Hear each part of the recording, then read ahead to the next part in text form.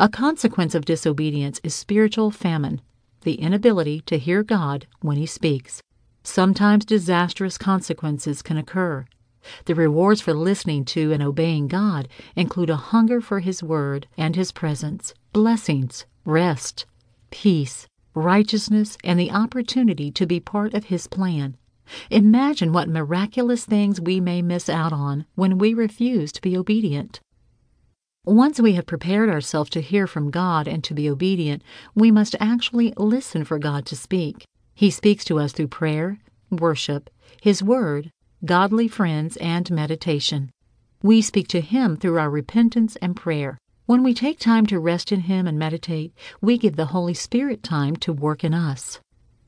According to 1 Corinthians 2:10-12, the Spirit searches all things, our deepest thoughts and God's thoughts.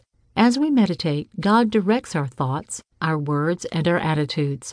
Through meditation, the Holy Spirit refreshes us, opens our ears, and turns our rebellious heart toward Him.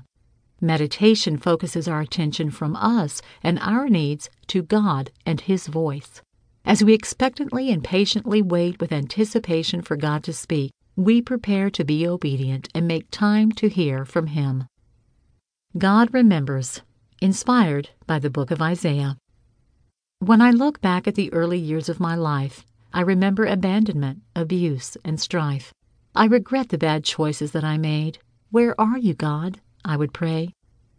I have been with you from the start. Your name is written in my heart and engraved in the palms of my hands.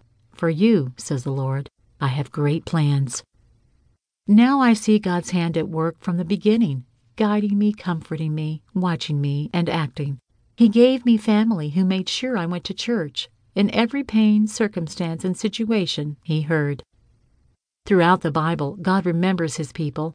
At just the right time, He rescues us from evil. I am so thankful for His love, His grace, and mercy, and that He worked everything out for my good and His glory.